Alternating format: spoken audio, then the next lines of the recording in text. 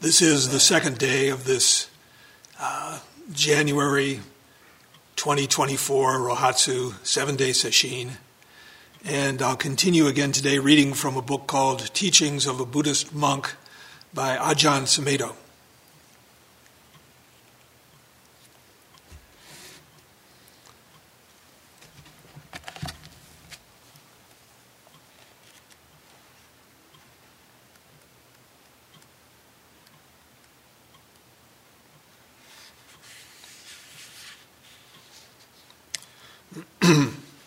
Last chapter we read from was Let Go of Fire, and this chapter is entitled Tools to Use.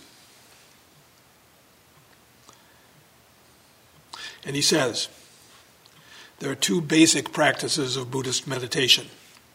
The first one is the way of developing concentration and tranquilizing the mind, and the second one is the way of developing insight. So the classic divisions in Theravadan Buddhism, samatha and vipassana, if I've got that right.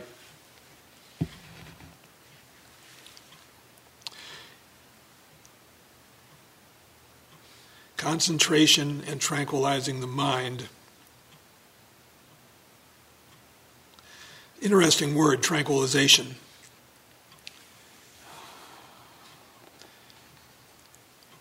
To me, it kind of has a reflection of tranquilizers, but really we're referring to calming the mind. And it recognizes that our mind is in upheaval most of the time. We're grabbing at things, running from things, squirming, impatient.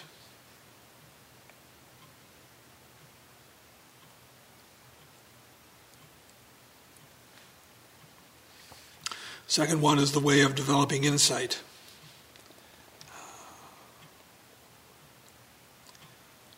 Could say this corresponds to seeing into our real nature.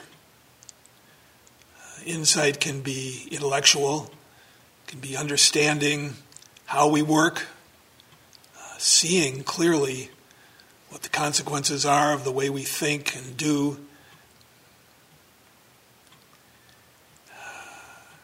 It can be recognizing our innate wisdom. It can be coming to awakening. The two are not unrelated.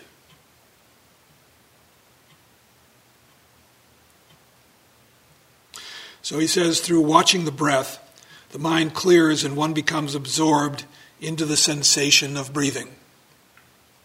Sounds really simple, doesn't it? Then the mind is tranquil and clear. This is the first practice and is a very good thing to develop. Initially, of course, we may find it difficult, or we may even find we have an aversion towards it. But through practice, we can become skillful. Requires practice, requires repetition.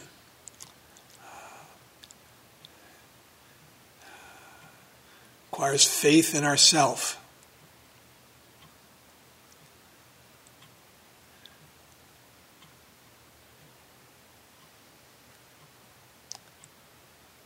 Understanding that things change, and they can change for the better.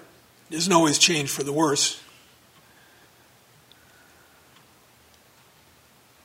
Through practice, we can become skillful. The second practice, insight meditation, is simple, but those of us who are impatient do not always find it so. We may have ideas of what should be happening and try to make it happen. We may get deluded by our doubts, not knowing what to do next. We may feel bored and restless. We may get caught in changing phenomena. All these problems come into the Doksan room. Many people have difficulty when they make the transition from working on a simple breath practice to taking up a koan. How do we develop interest? How do we develop the doubt sensation?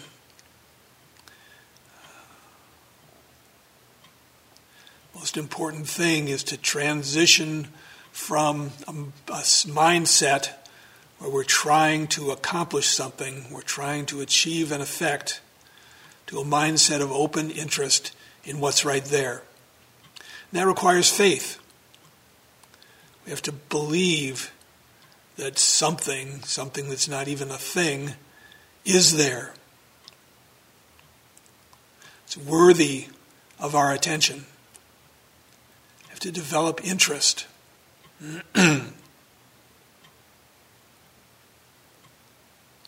Interest, confidence.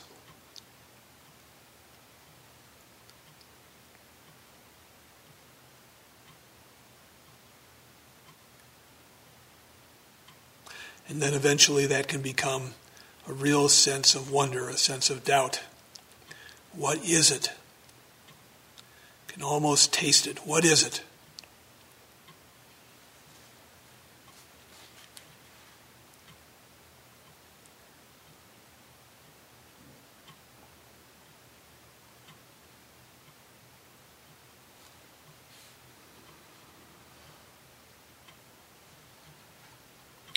Again, he says, we may have ideas of what should be happening and try to make it happen. We may get deluded by our doubts, not knowing what to do next. We may feel bored and restless. We may get caught in changing phenomena. If we find ourselves getting caught in this way, we should stop, detach from it, observe and investigate. Great feelings are sometimes very hard to detach from. So much energy aroused, and the body has a strong reaction. So we should observe the body. Very often, the tension of wanting to get somewhere manifests in tension in the chest, other parts of the body. We're trying too hard the wrong way.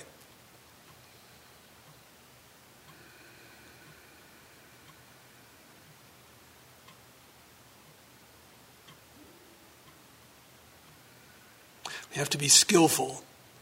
Sometimes we need to knuckle down, grit our teeth, fight through something, but most of the time what we need to do is to relax the body.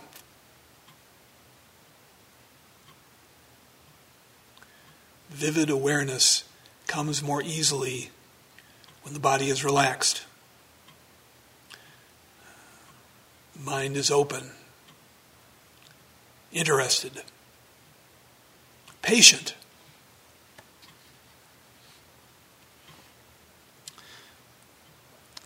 John Sumedo says, what does the body feel like? The sensations in the heart, in the stomach, in the abdomen. We should bring our attention to the body itself, reflecting on its nature. The body is changing. It was born and it will die.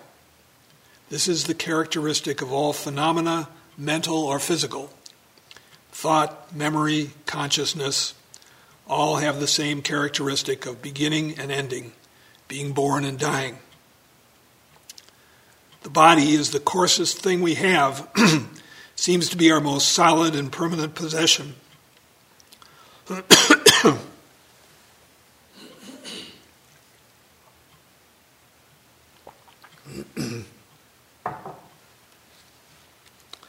Thoughts, they're always changing. And sound, how can you keep a sound? Is there such a thing as a permanent sound or a permanent odor that we can say is really ours? Pain, physical pain, sometimes seems like an eternity, but it is not. Pleasure, of course, goes much too quickly. We would like it to stay longer. Fear, worry, remorse, guilt, mental dullness, torpor, sleepiness, happiness, all these things change. No permanency is found in any of them. The body seemingly is the most stable of them all, but it too changes. Any form of suffering has a feeling of eternity about it, anything that is painful, despair, anguish, sorrow, these all seem as though they will go on forever. But forever is impermanent. It is a concept. An hour of pleasure is like 5 minutes. 5 minutes of pain is like an hour. Time is relative. We think of time as 24 hours a day, 365 days a year, something objective and scientific. But mentally, it is a very emotional kind of thing.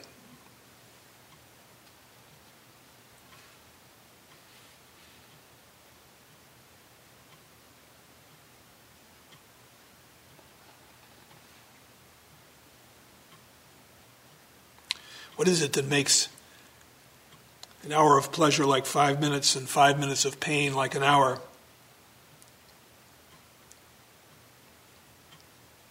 It's probably the number of times that the thought arises, when is this going to end?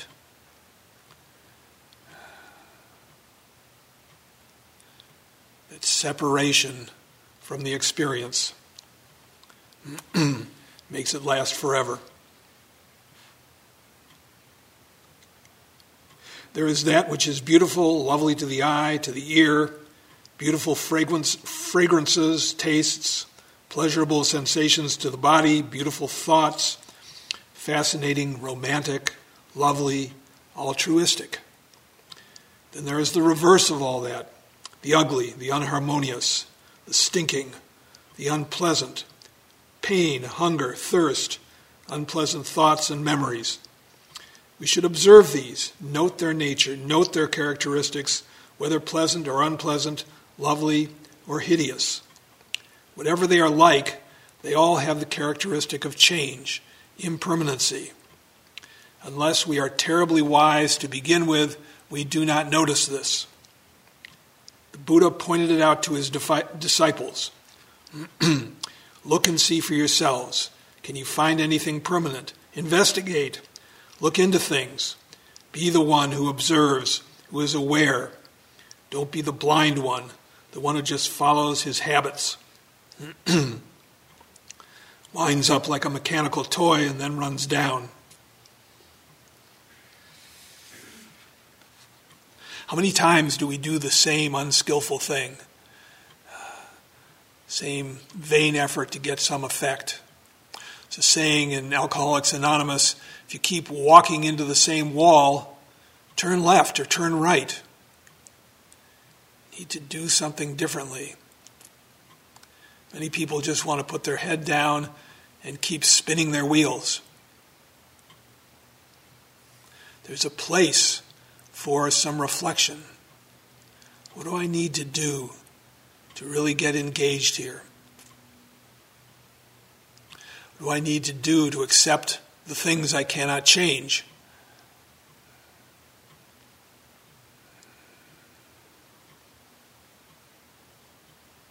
We said yesterday one of the essential characteristics of sesshin is it's painful. We all run into difficulties. And there's so much value in that.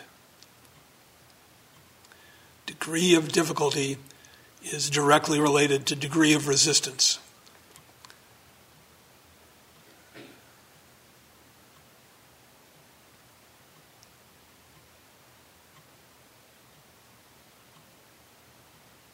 We need to see that. We need to see the causal link. We need to see our hardening ourselves and what follows from that.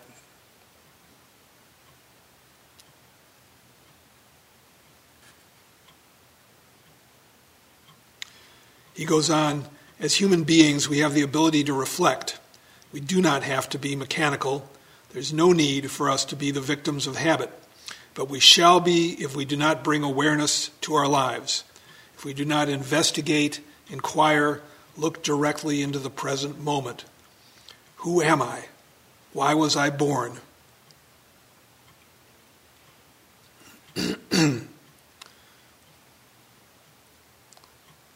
Who am I, of course, is a fundamental question. What is this?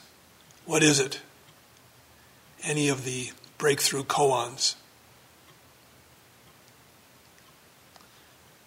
It's investigating the direct experience of our life.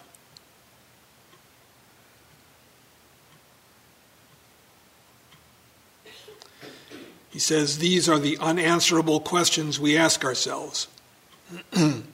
What happens when I die? Human beings can ask these questions, can reflect, and can observe. Wisdom is within each of us. It's not something that is far away or something that we have to get hold of or accumulate. There is not one of us lacking in perfect wisdom. As human beings, we have the misfortune of habitually identifying with changing phenomena as me or mine. This body is me. It's my body. And we spend a lot of time identifying with it and trying to preserve it. Somebody insults it, we feel offended. Somebody praises it, we feel happy. Somebody hits it, we get angry. They're hitting me. Somebody we like gives us a loving pat, we feel happy and joyful. They love me. They love my body. We cling to this coarse body as ours.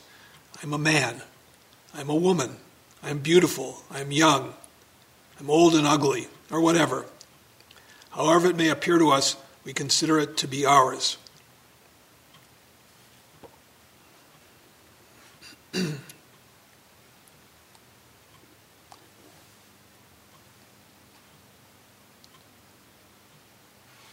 This piece here, somebody we like gives us a loving pat, we feel happy and joyful. They love me. Or they give us a compliment.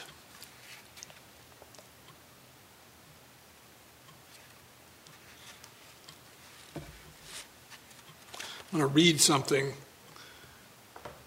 from an old friend, Anthony DeMello.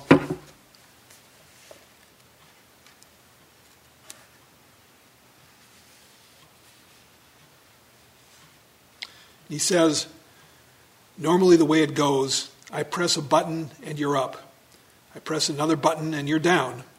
And you like that.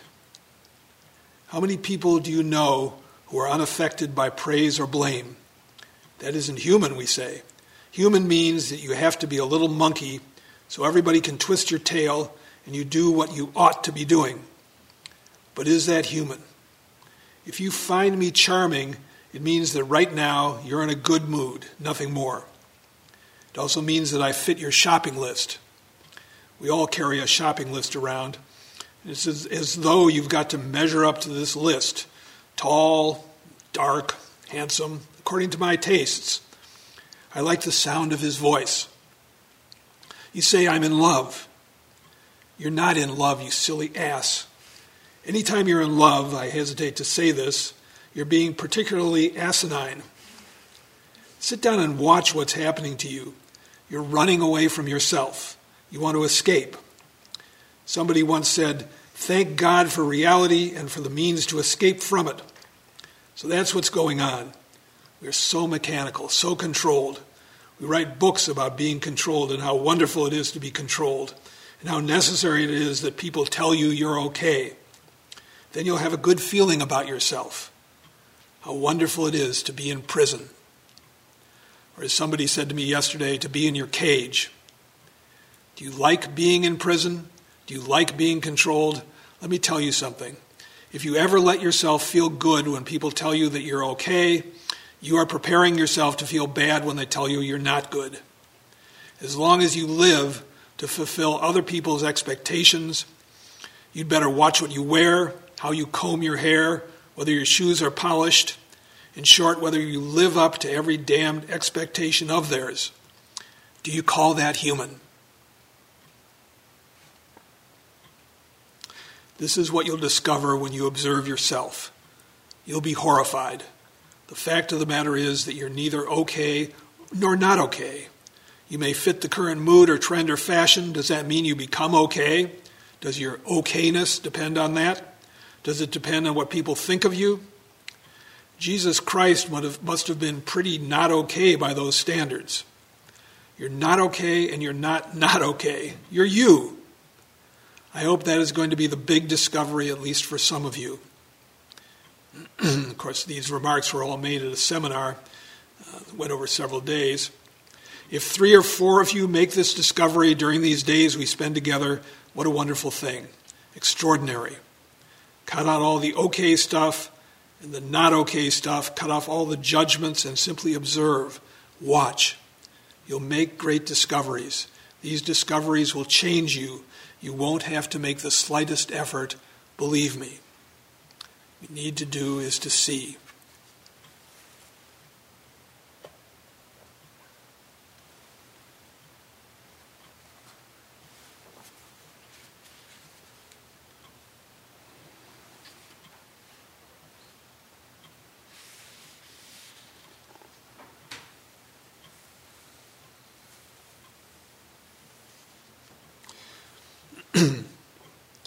Ajahn Sumedho says, the price we pay for identifying with this body in this way is that we suffer. Even though we might have the illusion of being young, beautiful, intelligent, eventually it all changes. No matter how much we do not want the body to age and get sick and die, it does anyway. So can we really say, it's my body, this is me? We should look at this body, investigate it. What is it? Ajahn Chah, that was his teacher, of course, would say that the body is just a place you are temporarily renting. It doesn't belong to you, so don't get upset about what happens to it. Take proper care of it, don't mistreat it, feed it properly, but don't regard it as your possession. Don't get infatuated or attached to it, because if you do, you'll suffer. This also applies to our emotions, thoughts, and memories. 10 years ago, 15 years ago, 5 years ago, our personal history. We identify with it. We have diaries and pictures, photographs taken of when we were babies and when we were in school. We like to look and think, I looked like that 10 years ago. That was me. We feel safe and warm when we think that we existed in the past. But what are memories?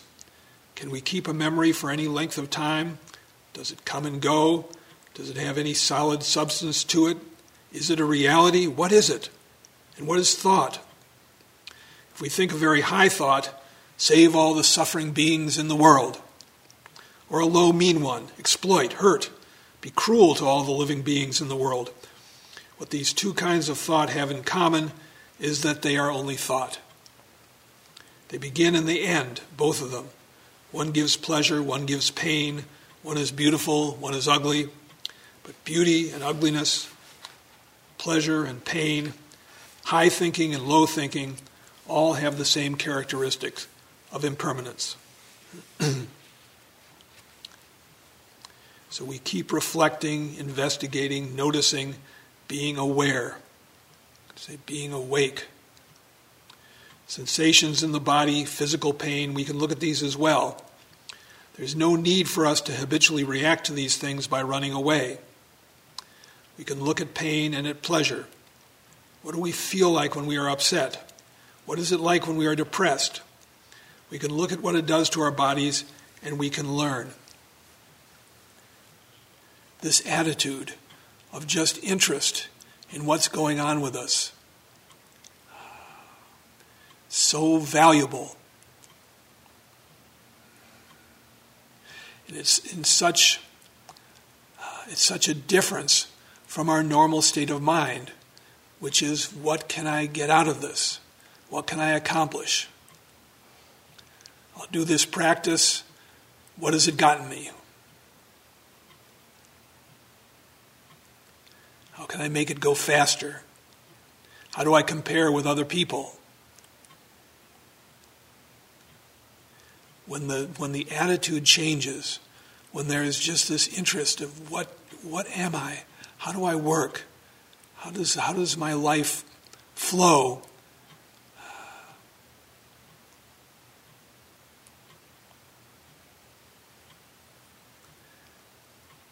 Then we're able to keep our attention.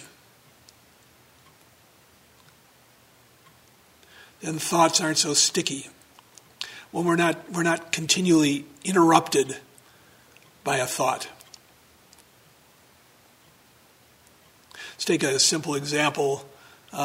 People who are struggling a bit with physical pain, and again and again during a round of sitting, they're thinking, Well, how many minutes have gone by? When's the monitor going to get up? What is that, 15 minutes in? Oh my God, 20 to go. They're trying to concentrate. They keep coming back to the breath or back to the koan, but they also keep entertaining these thoughts.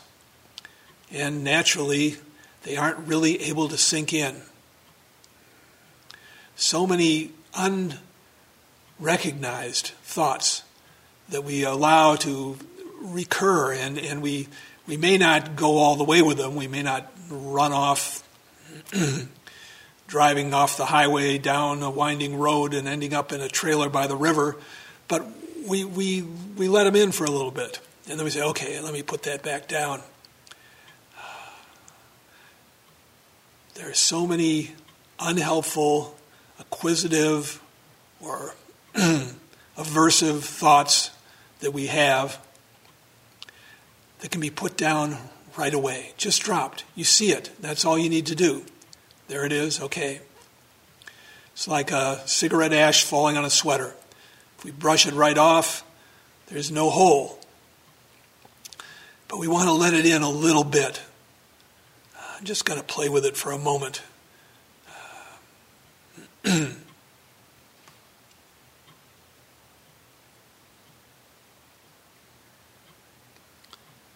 Again, says we can look at what it does to our bodies and we can learn. These thoughts, emotions, and sensations are our teachers, and through the practice of awareness, we will be allowing wisdom to function. We shall not find, quote, the wise one. We shall never be able to find wisdom, but we shall be wise. Wisdom is something we are already. Being wise means being aware. It does not mean indulging in emotions and moods. It means being aware of them as they come and go, allowing them to be as they are, not trying to analyze them or figure them out, saying, what does this fascinating sign mean? Some people get fascinating signs in their practice. They see lights or have strange visions, and they immediately get fascinated by them, thinking, this is a special sign. I'm a special person. It's all just mad memories and mad perceptions. The Zen Buddhists have a saying, if you see the Buddha, kill him. So some people have these mad perceptions. The Buddha comes down and says, listen, friend, you're enlightened. I'm the Buddha, and I'm saying this to you. This has happened, but such things are nothing but creations. We can create anything we want. Jesus Christ, Buddha, Muhammad, Krishna. I met a man in India once, an Englishman, who thought he was Lord Krishna. We're not trying to become Krishna or Buddha. We're not trying to conceive things and then make ourselves into images of those things or model ourselves into forms again. That is more birth and death. We may be Lord Krishna for a while, but then we die again. Does it really matter if we are Lord Krishna or Buddha or Jim or Jane? They all have the same characteristic of impermanency. So let us not get fascinated with exotic names and concepts. They're all the same and just the same as the mundane ones. Jim, Jane, Buddha, Krishna, they're only concepts and names, conventions.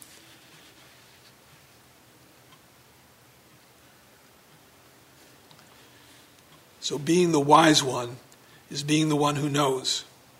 We can be wise right now.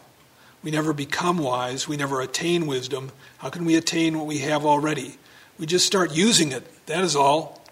And we use it by bringing awareness to our lives, reflecting on our bodies and on our mental conditions, on our moods, feelings, emotions, physical sensations, and on our consciousness through the senses, through the eye, ear, nose, tongue, and body.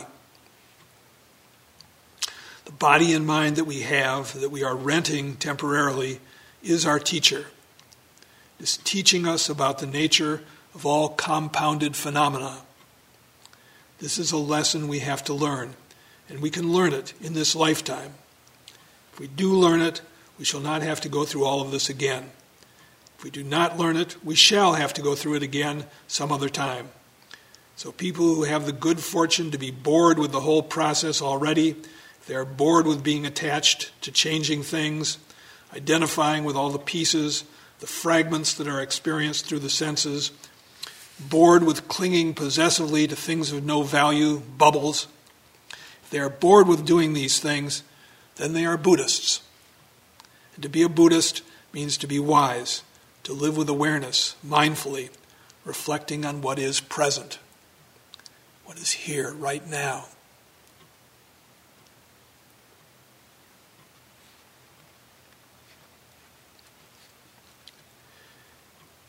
These two practices, concentration and insight, are tools that we can use.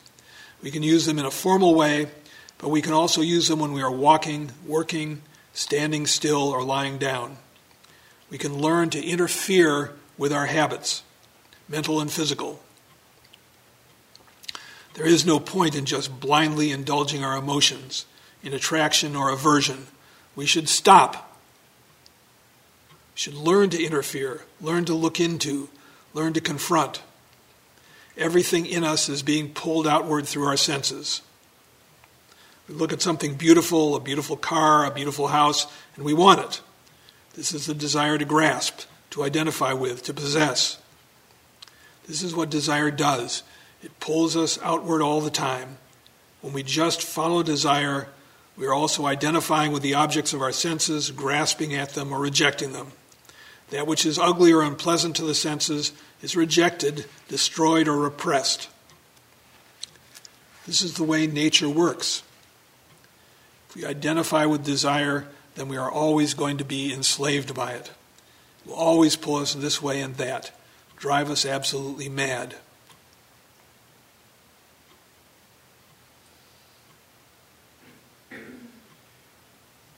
There is no end to desire. It just goes on and on and on. Is there any way to completely gratify a desire? If we satiate ourselves, if, for example, we eat so much that we stuff ourselves full of food, then suddenly we have no more desire for food. We have an aversion to it. But before long, desire is there again, and so we eat more, and then we do not want any more. And we keep going on like that, gratifying desire without understanding it.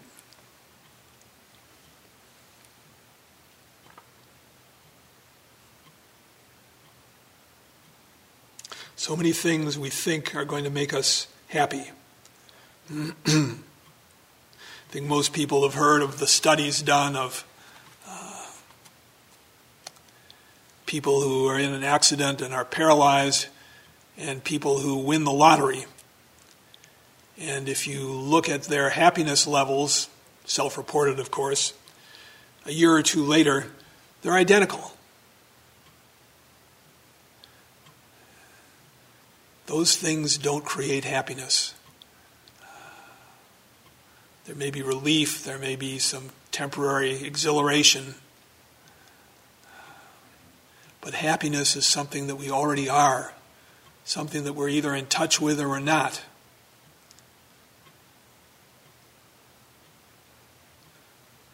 The reason we do this practice is to get in touch with something that's so healthy, so basic, so good. Good for us, good for others. But we can't get to it using our old methods. We can't get to it grabbing and pushing.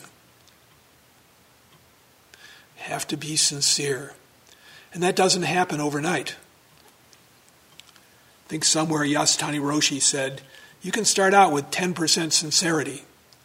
If you keep going, it will grow. We start to observe, we start to wake up, notice what's happening. Then we become convinced. We convince ourselves. Somebody doesn't tell us. Need to find out for ourselves. Need to do the experiment. We're in charge of the experiment. We're in charge of our lives. It's our life.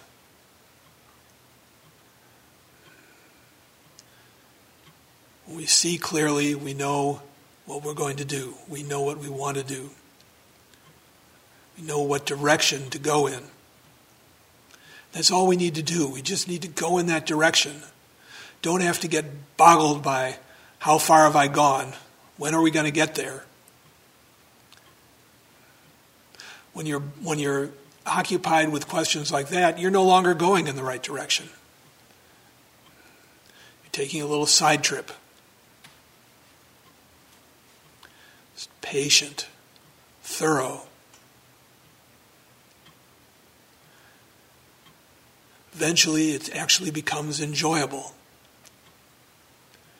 Settle the mind, settle the body.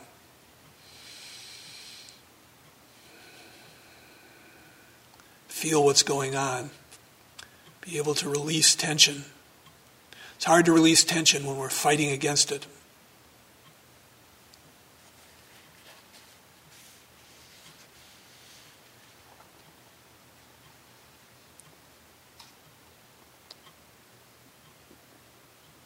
He goes on, sometimes meditators think they should not have desires or should not have greed or lust, or they think they should not like beautiful things or should not be this way or that way. But these are more concepts.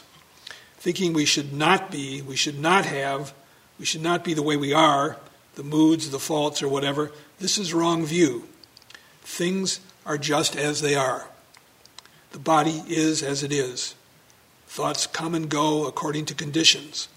Good thoughts, bad thoughts, fine ones, mean ones, whatever. They're part of nature, all of them. But none of them belongs to us. These things are conditions that arise and pass away. They're born and they die from moment to moment.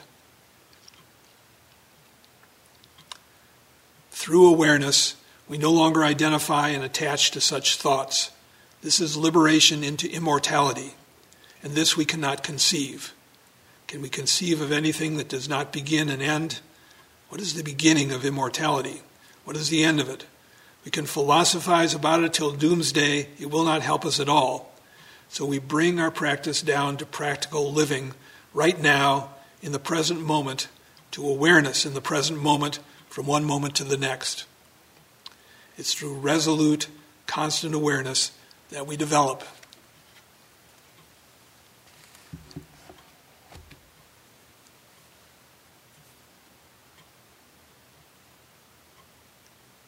We develop without needing to control the process. Someone said it's you walk through the mist, you become wet.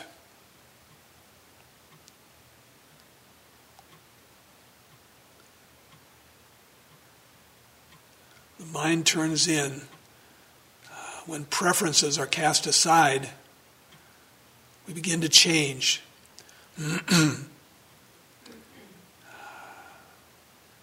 Change takes its own course, like water finding its way to the sea.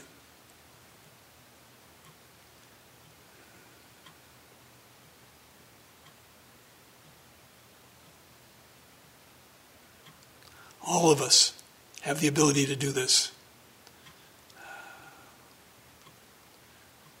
Just need to set out in the right direction, keep putting one foot in front of the other.